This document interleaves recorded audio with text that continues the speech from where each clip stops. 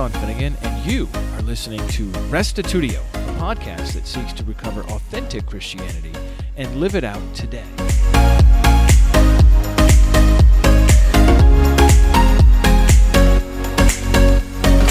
Hey Restitutio listeners, over the last year or so, a few people have asked about donating. I just wanted to let you know that we finally have a system in place for this. If you'd like to support this ministry, visit restitutio.org, and we've got a donate menu option now. Okay, now for today's episode. Today, we are going to hear part 2 of Joshua Anderson's Announcing the Kingdom evangelism class. His topic is what evangelism is not. Evangelism is not forcing a decision, converting people, condemning people's sins, or arguing endlessly. This material is critical for us to grasp so we don't get frustrated or stuck in ineffective methods. We do well to keep in mind that whatever your evangelism system is right now, or isn't right now, it's perfectly designed to keep getting the same results. Do you want to see different results? Then you have to change something. I think you'll especially enjoy the story that Anderson tells about sharing the gospel with one particular young lady who eventually became his wife. Here now is episode 316, What Evangelism is Not, with Josh Anderson.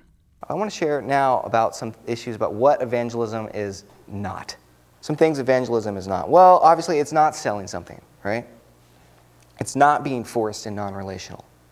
But it's also not getting people to try to make a one-time emotional decision. Now sometimes, and all the things I'm about to say, by the way, I should preface this. I was like, evangelism is not this, it's not that. Well, sometimes it is, okay? Right? God can save people however the heck God wants to save people, whenever the heck God's going to do it, and what means, right? And He does it however He's going to do it, right?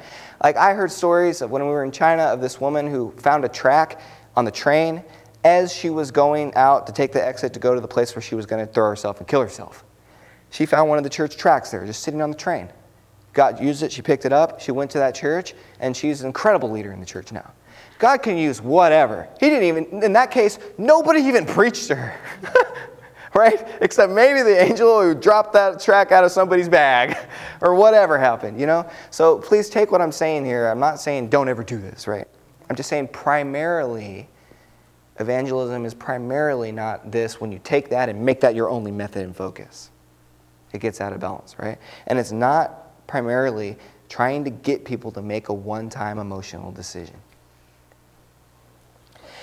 You know, as if Christ Himself gave His life and died, and God sent His very Son just so He could fill a giant church of people who made a decision one time. And that's it. No way! It's more holistic. God's concerned with your whole person.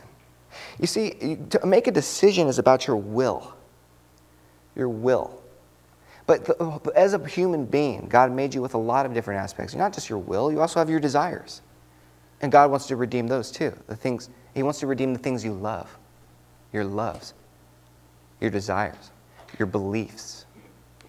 Your intentions. Your habits. When salvation means to be made whole. It's that Hebrew concept of shalom, of whole, wellness. And He cares, when He brings salvation, He's wanting to save all of you. Not just focus in on one bit, your will, just to make a decision. Now sometimes you make a decision and then your beliefs begin changing later, right? And that's right, that does happen. But we should be focused on all the other aspects, because guess what?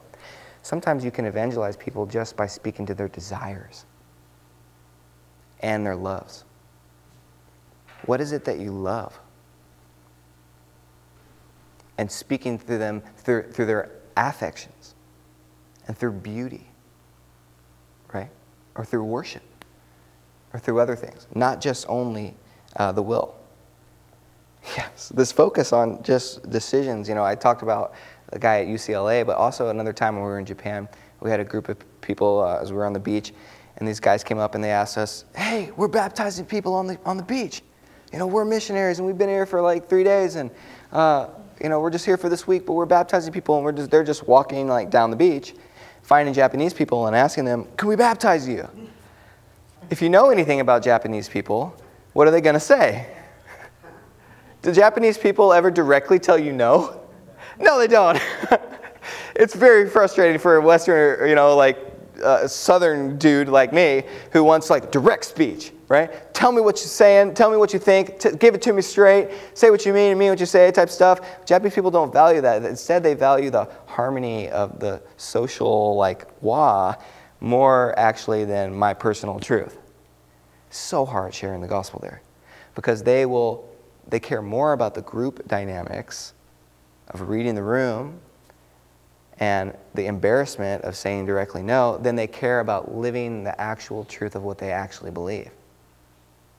It becomes so hard to evangelize, right? So you get issues like this where the guy's walking down the beach and he asks them, and they're not going to tell him directly no. Japanese will never tell you directly no. They'll go and they'll say, oh, wow, the water's so cold, isn't it? It's so cold, though. But they won't tell you no, I won't be baptized.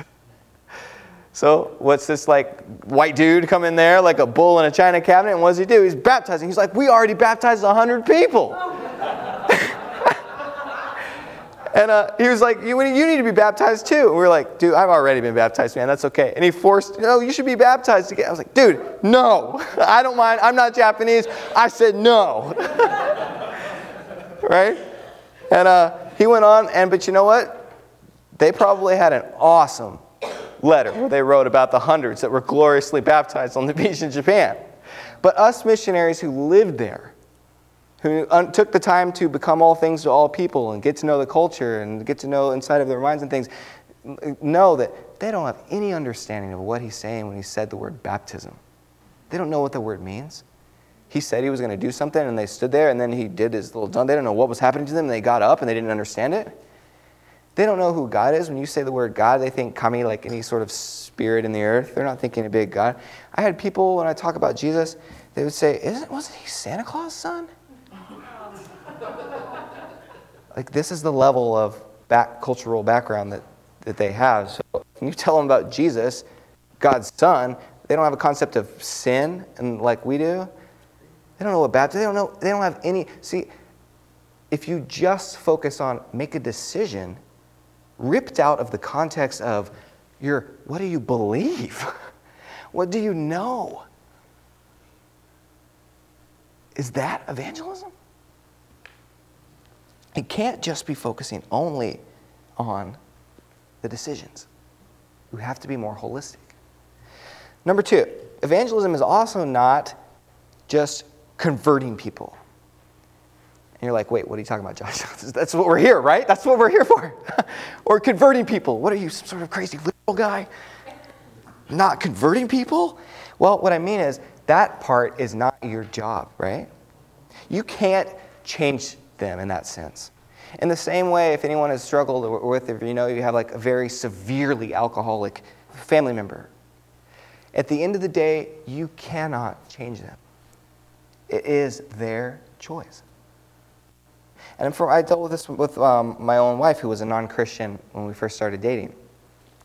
I actually dumped her because I loved her so much, and she's insanely beautiful. I'll just show you pictures.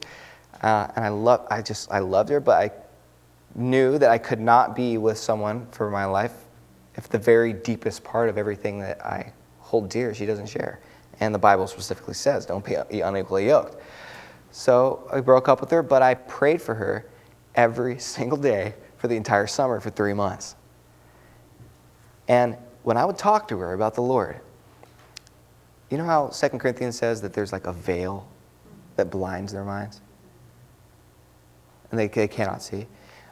When I could talk to her about anything, when I started talking about Jesus, it was like her eyes just kind of cleared a little bit out.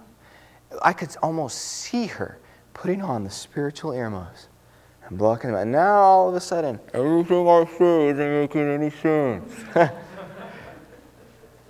And I cannot get through. The Bible uses words to describe the pre-Christians. I call them pre-Christians, not non-Christians. It describes them as being blind, being deaf, being dead. And there is no amount of power that you can use to go out there and raise the dead. God has to do it. They have to do their part. God has to do his part, and you do your part, but you can't do God's part, and you can't do their part. It's not your job to convert people. And when you mix that up, that's when you start getting in the screwy places. Like the guy in the first case, he's trying to convert me. He's trying to do my part for me. Pressure him. Say the prayer, say the prayer, say the prayer. Yeah. The Bible says that in John 6 that no one, I had a big text, but for time's sake I'm just going to read, no one can come to me unless the Father who sent me draws him. Nobody can come to me unless the Father draws him. So the good news is God is drawing them. Jesus said he'd be raised up and then he would draw the whole world into himself. He is spiritually at work at them. What their job to do is to stop resisting. Their job is to stop resisting because God says that they already have in Romans 1 that they're suppressing the knowledge of the truth. That what is true of God is plain to them already. And they can already see it in the things that are made. But what happens is it says we suppress the truth in unrighteousness. They are pushing it down and not thinking about it, not believing it. Their job is to let go of that and to just allow themselves to be carried by the Spirit and wooed to the Lord. And he will work on them and give them. Faith is described as a gift. God is working in them. God is miraculously doing that. If you were told that if you felt like God told you tonight that you were supposed to go to the graveyard and go out there and raise someone from the dead, not everybody, not some awesome thing, just one, what would you do? Like, who would you bring with you? And what would you do? Seriously. You go out there and you're supposed to raise someone from the dead. What would you do? Go alone and bring a shovel. There you go. Would you bring the praise team out there? You think that would help? You know? Yeah. Probably about the only thing you can do is start prepping it by doing what work you can do, by prepping, by digging maybe. But guess what? At the end of the day, it's going to have to be God, isn't it? And what you're going to do is you're going to get on your face and you're going to say, God, there is nothing that I can do to make this person go from dead to alive, but I can only pray. I make myself available through prayer. And I could do some of the pre-work, Lord, like digging up a little bit of the dirt there. But at the end of the day, Lord, it is on you. But I can pray. So I prayed for my wife every single day for 3 months. And she finally agreed, okay, fine, I'll come to like one fellowship meeting. And what happened? I got to see the veil begin to peek through. And I saw her eyes begin to clear. Like, literally, I'm talking like biologically, they looked clearer to understand the words that we're saying and to begin listening and asking questions. And it was like her entire countenance became changed with light. Have you ever seen this? Have you ever witnessed this? Incredible. Beautiful. Miracle. You cannot make that happen, but what you can do is you can pray. And you can do is the work of getting the shovel and the digging and the bits that you can do. But my only point here is don't confuse of trying to do God's part of it, because that's when it'll get messy. Third bit, it's also not the same point, not convicting people of their sins. I've been saying it's not primarily making people to get to a forced emotional decision point. It's not primarily your job to do the conversion part. And then now I'm saying it's not primarily evangelism now. Evangelism is not primarily convicting people of their sins. And I probably don't have to say this so much, but in part of the country where I am, we see tons of these guys out with their signs. You guys have those guys here? No. Yeah. It's all over the place where we're from. They'll have giant signs, and there'll be whole groups of them, and their signs will say the most interesting things. Like, if Jesus said, if you ever looked at a woman, that's lust, and you're going to hell. And I guess, and they'll go down to what's our Dixon Street, which is on our college. We live in College Town, and that's like the main sort of college bar strip. And they'll get out there with all the young kids going by, and they're all walking from bar to bar. And these guys, week after week after week, are out there with their signs trying to basically shame all these people into the kingdom of God by sort of yelling at them and confronting them and stuff with their sins. And I don't understand if they think, and I asked them, I was like, so have you ever seen somebody gloriously fall on their face and repent of all their sins? Ever? Has it worked? And this guy was, to his credit, was honest to tell me, no, I've never seen that. But we're out here just being faithful. Because it's not about us. It's about being faithful to God. And I agree.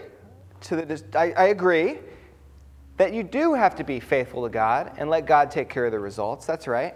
But guys, we don't want to just be only faithful. We also want to be effective, right? Because we can't just say, look, it doesn't matter what all the fruit is. God brings the fruit and I'm just going to do this. We can't fully separate that out because there are cases we can think of where people are just bashing their head against the wall with a method that isn't working. And is using an ineffective method again and again and again, is that faithfulness? Right? I think we need to stop and pause, not just them, but us too, and ask ourselves, is what we are doing working? Because if we don't change anything, guess what? Our system that's in place here, at this church, at every church, whatever your organizational structure is, your organizational structure is perfectly designed to keep getting the same results you are getting right now. It is like a fine-tuned machine to get the same results that you're getting right now. If you want there to be a change, we have to ask, what should we do different? And if you're going to ask, what do we do different, you want to think, how can we be effective? So we can't just say, let's all let God bring the fruit and I'll just be faithful, I believe. Because I don't think that is a form of full faithfulness. And so these guys' method of trying to convict people of their sin, I think why it's ineffective is, again, because they're trying to do now, do we just allow people to live in whatever? It's like sin doesn't matter and it doesn't matter what you do in your life and whatever. No, there is such thing as church discipline, right? Paul talks about these sort of things. There is a case, but that's not the primary job in evangelism. Your job, it's the role, let's just read together John 16 and verse 7. And you may be around unbelievers whose lifestyle is completely and utterly antithetical to your lifestyle of the sort of being and the sort of person you're trying to grow into and to become and becoming more like Christ. But if you focus on those issues, like for instance, and we all fall into this trap, right? Where we start talking about with them issues about homosexuality or hot button cultural issues like transgenderism or other political things or their particular recreational drug use or any sort of these moral elements, which would be sin in particular cases. If you get derailed with an unbeliever who you're trying to draw into the kingdom of God, and you get derailed into talking to all those bits of the sin, you can be subtly fall into the trap of trying to do the work of that God's Holy Spirit does. Because it says in John 16, verse 7, "Nevertheless, I tell you the truth. It's to your advantage that I go away," Jesus says. "For if I don't go away, then the Helper, the Advocate, will not come to you. But if I go, I will send him or it to you. And when it comes, he will convict the world concerning sin and righteousness and judgment." Did you see that? Who does that? Spirit. Who convicts the world concerning the sin and righteousness and judgment? The Spirit. Right? Concerning sin, because they did not believe in me. Concerning righteousness, because I go to the Father, and you will see me no longer. Concerning judgment, because the ruler of this world is judged. Jesus also said, if you flip over to John 7 real quick, So yeah, it's very clear. It's the Spirit's job that will be convicting them of their sin. And they already, on some deep level, though it is suppressed, have moral knowledge and conscience of this, unless they've completely seared their conscience out. They have that speaking, they have a witness speaking into their heart already. John 7:16. So Jesus answered them, my teaching is not mine, but he who sent me. If anyone's will is to do God's will, then he will know whether the teaching is from God or whether I'm speaking on my own authority. If anyone's will is to do God's will, then he will know.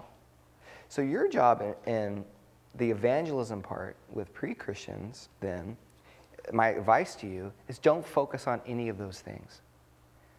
That's downstream. The Spirit was already at work in their heart now, convicting them of sin. They're already feeling it in some level. You be the church. You be love. You be interaction. And if it's their will, if in their heart they choose and say, not my will be done, I'm going to let go of this grip that I've been suppressing that conscience so much, and I'm going to let go enough to say, God, I want what you will to be done. Then they will know that this Christ teaching is from God. They will know. But what you don't have any hands or arms, like I can't reach inside of you and like a neuroscientist and push the button on your brain to make you will to do God's will. Just like I can't stop the severe alcoholic, right?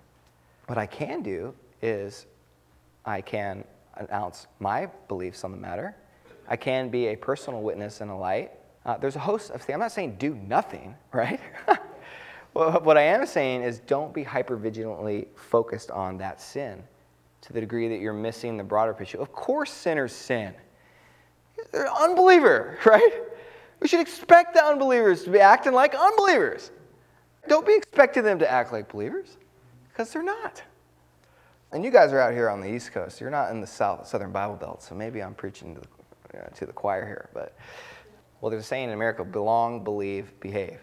Belong, believe, behave. But in Japan, this typical order is kind of mixed up in Japan.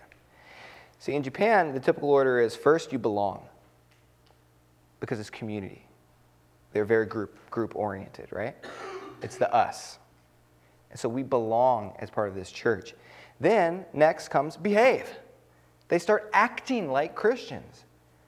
They will come to the Bible studies. They will bring the Bibles. They will go through the motions. They will do the prayers. They will be part of the church life for years, on an average 5 to 10 years.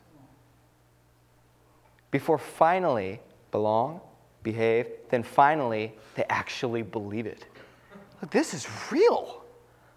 And not just that it's real, but I believe it. Because Japan is very comfortable with putting out a face. There's a saying that they have that says you have 3 hearts. You have the one that you hold in your mouth to show the world. And the heart here you only show a few of your friends. And then you have your secret heart that only you know. And Japan is very comfortable with showing the heart in their mouth about the church behavior and church life. With the secret heart, the belief comes last. In America, the order can be a little bit different, right? In a lot of liberal American churches, the order is just belong, and belong, and that's it. Anybody, everybody, completely welcome, no matter what you believe, whatever, no matter what you do, all blessed, whatever. We will celebrate it. Just belong, and belong. But in a lot of conservative churches, what's the order? It's usually first you must believe. Belief first. What's most important is the truth, and that you actually believe it. Then, because you believe it, we think your behavior will change. Behave, and you need to be living it. And only if you believe what we believe, and you act like we say you're supposed to act, then you can belong here. Do you know what that feels like to non-Christians? That feels like conditional love. That feels like your acceptance upon them is conditioned upon whether or not they believe like you and whether or not they're going to behave according to your norms. And the human heart already knows that's gross. Right? But was that how God was? What did the scripture say? It said, while they were yet sinners, while they were still sinning, he loved them to the point. He didn't send his son on the condition that they end up believing. And you better believe or else I'm not going to send them. First you believe first and get it right, and then I'll send them. No, while they're still sinners, an unbelieving world, he sent his son to die for them. That's incredible. Incredible. How can we show the Father's heart like that to people that we meet? Because guess what? Shame and guilt motivation can control people to some degree, right? You can get people to do certain things or behave in a certain way through shame. Japan in the church and in Japan in the culture, you can get a lot done through shame because there's shame in honor culture. But it'll only get you so far. It will not actually transform and change that inner heart, the deepest one. Shame and guilt may control my external behavior in a way that we all get along and play church. And I play it right. But shame and guilt of focusing and wagging at people's sins will not change the deep heart. You know what will do that? Unconditional love. Grace. Not just unconditional. You don't even deserve it. Grace is the greatest motivator for change. Let me say it again. Grace is the greatest motivator for you to actually change. Isn't that contradict what you kind of like assume it would be like, right? Well, then you think that if somebody just gives me the grace that I would just keep on sinning like that. No, they feel the pressure of the conviction of the Holy Spirit convicting them of their sin. They're ordered and their hearts are meant to be called towards God and to worship Him. It's just when you give grace that you are loved, you are accepted, independent, and regardless of how it is that you're going to choose, whether you choose Christ or not, I'm still going to love you. I'm still going to love you, no matter what you end up on the end of this conversation. Whether you continue to do this behavior or you don't, I still accept you, and I love you. Because God Himself was not counting the sins of the world against them, but He was reconciling the world to Himself. And I have that message, and I am an ambassador. So as an ambassador, with that message, think about the message again. Not counting their sins against them, it says. But a message of reconciliation. Offering grace. If it was the other way, guys, what would the other message be? First behave, then you can belong in Christ Church. That's called works salvation. And it's not the gospel.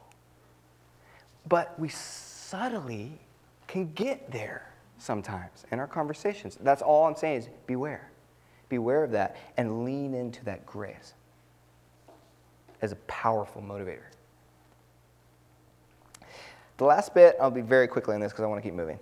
Evangelism is not uselessly arguing with people, right? It's not the debate side.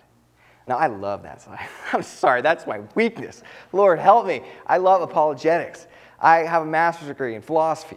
So that's the sort of like life that I get. But this is not evangelism. Apologetics, I think, can serve as a function of like pre-evangelism, paving the way in certain ways. But apologetics is not evangelism. It's not the same thing. Let's read together 2 Timothy chapter 2. And let's start in verse 23. I'm just going to start reading 2 Timothy 2:23. It says, "Don't have anything to do with foolish and stupid arguments, because you know they produce quarrels, and the Lord's servant must not quarrel.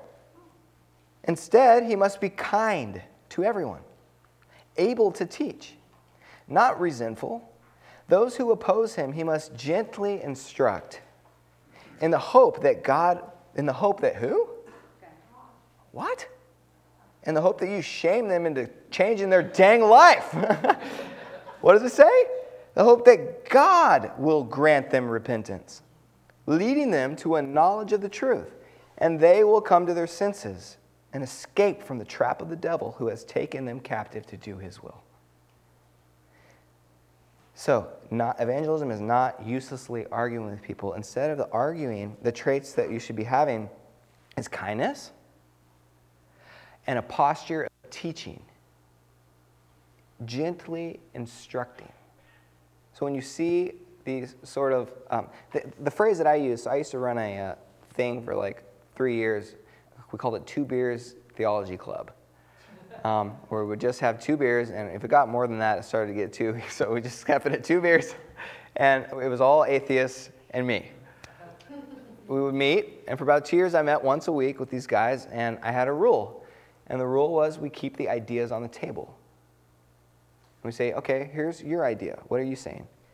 Okay, don't say that to me, at me, because I'm not the person that you, whatever, like we use labels, right? We say, you're an inerrantist. That's what you are. And we're arguing. And I say, okay, put the ideas on the table. Inerrancy is an idea. Let's put inerrancy, that idea, on the table, and let's talk about it. So you say no to this idea. I say this about this idea, but we're keeping the ideas on the table. It's not an argument like back and forth way. Having that sort of posture, that's a posture that you can, with practice, maintain during the conversation. It's a skill that you can grow in. Of when you talk to someone, and we desperately need this in our country right now, the way things are becoming more and more polarized, becoming incapable of talking to each other. We need to regrow in the skill of learning to talk about ideas distinct from persons. You're not, the totality of who you are as a person is not this idea. That's the ideas we're talking about. Let's keep the ideas on the table. And when we do, that can create a posture to be, like Timothy says, of teaching.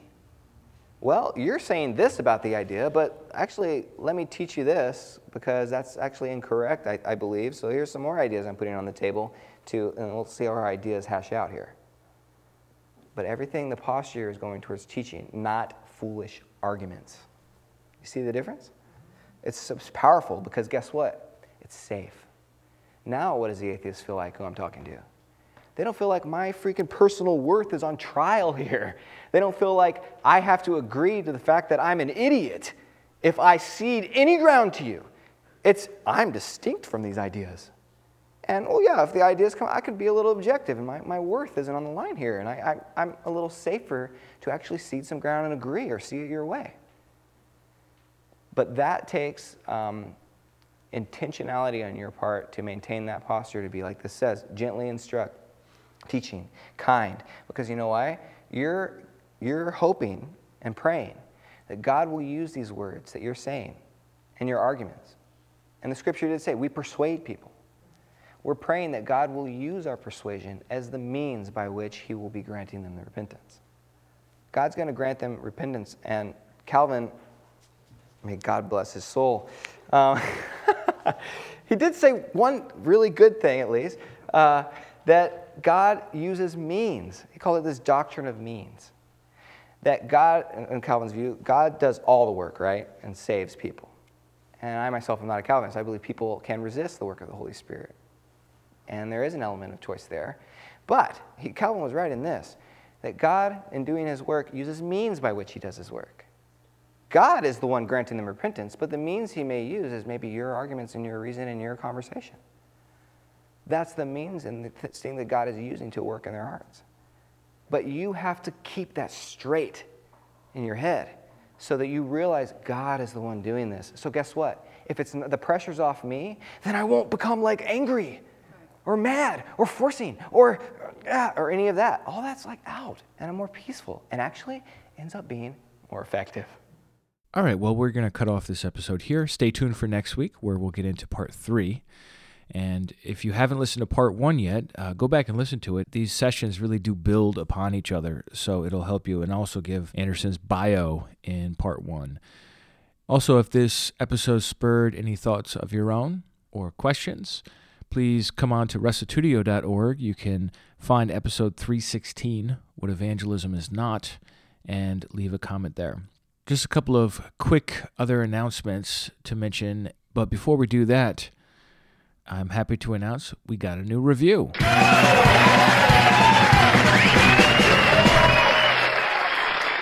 This review comes from R. Abrams 89, who titled it Awesome and Thought-Evoking. He writes, "What a great podcast. This podcast delves deep into many concepts that we as Christians often question or wonder or simply just need more clarification on. Even the topics that are hard to talk about are addressed here because, like Sean says, the truth has nothing to fear. Why put limitations or boundaries on your faith?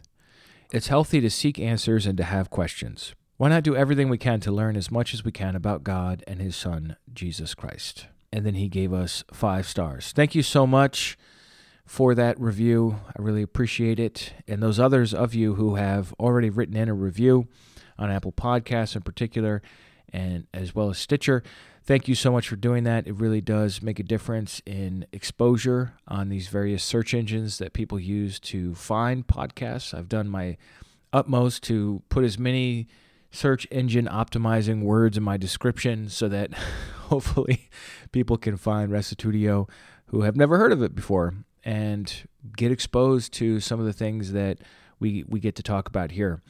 And so thank you to all of you who have done that. A couple of other quick announcements. One is that this is not actually even out on the official website yet, but I have privileged information and I'm going to share it with you. So how about that? The Unitarian Christian Alliance has now set a date for the first conference, or as I like to call it, UCACon. And that's going to be October 16th to 18th in the Nashville, Tennessee area. This is going to be an exciting time for One God believers to gather and to hear some presentations by a number of leading thinkers and theologians who are wrestling with different questions and putting forward different solutions to who God and who Jesus are and how we can promote this truth in our world today.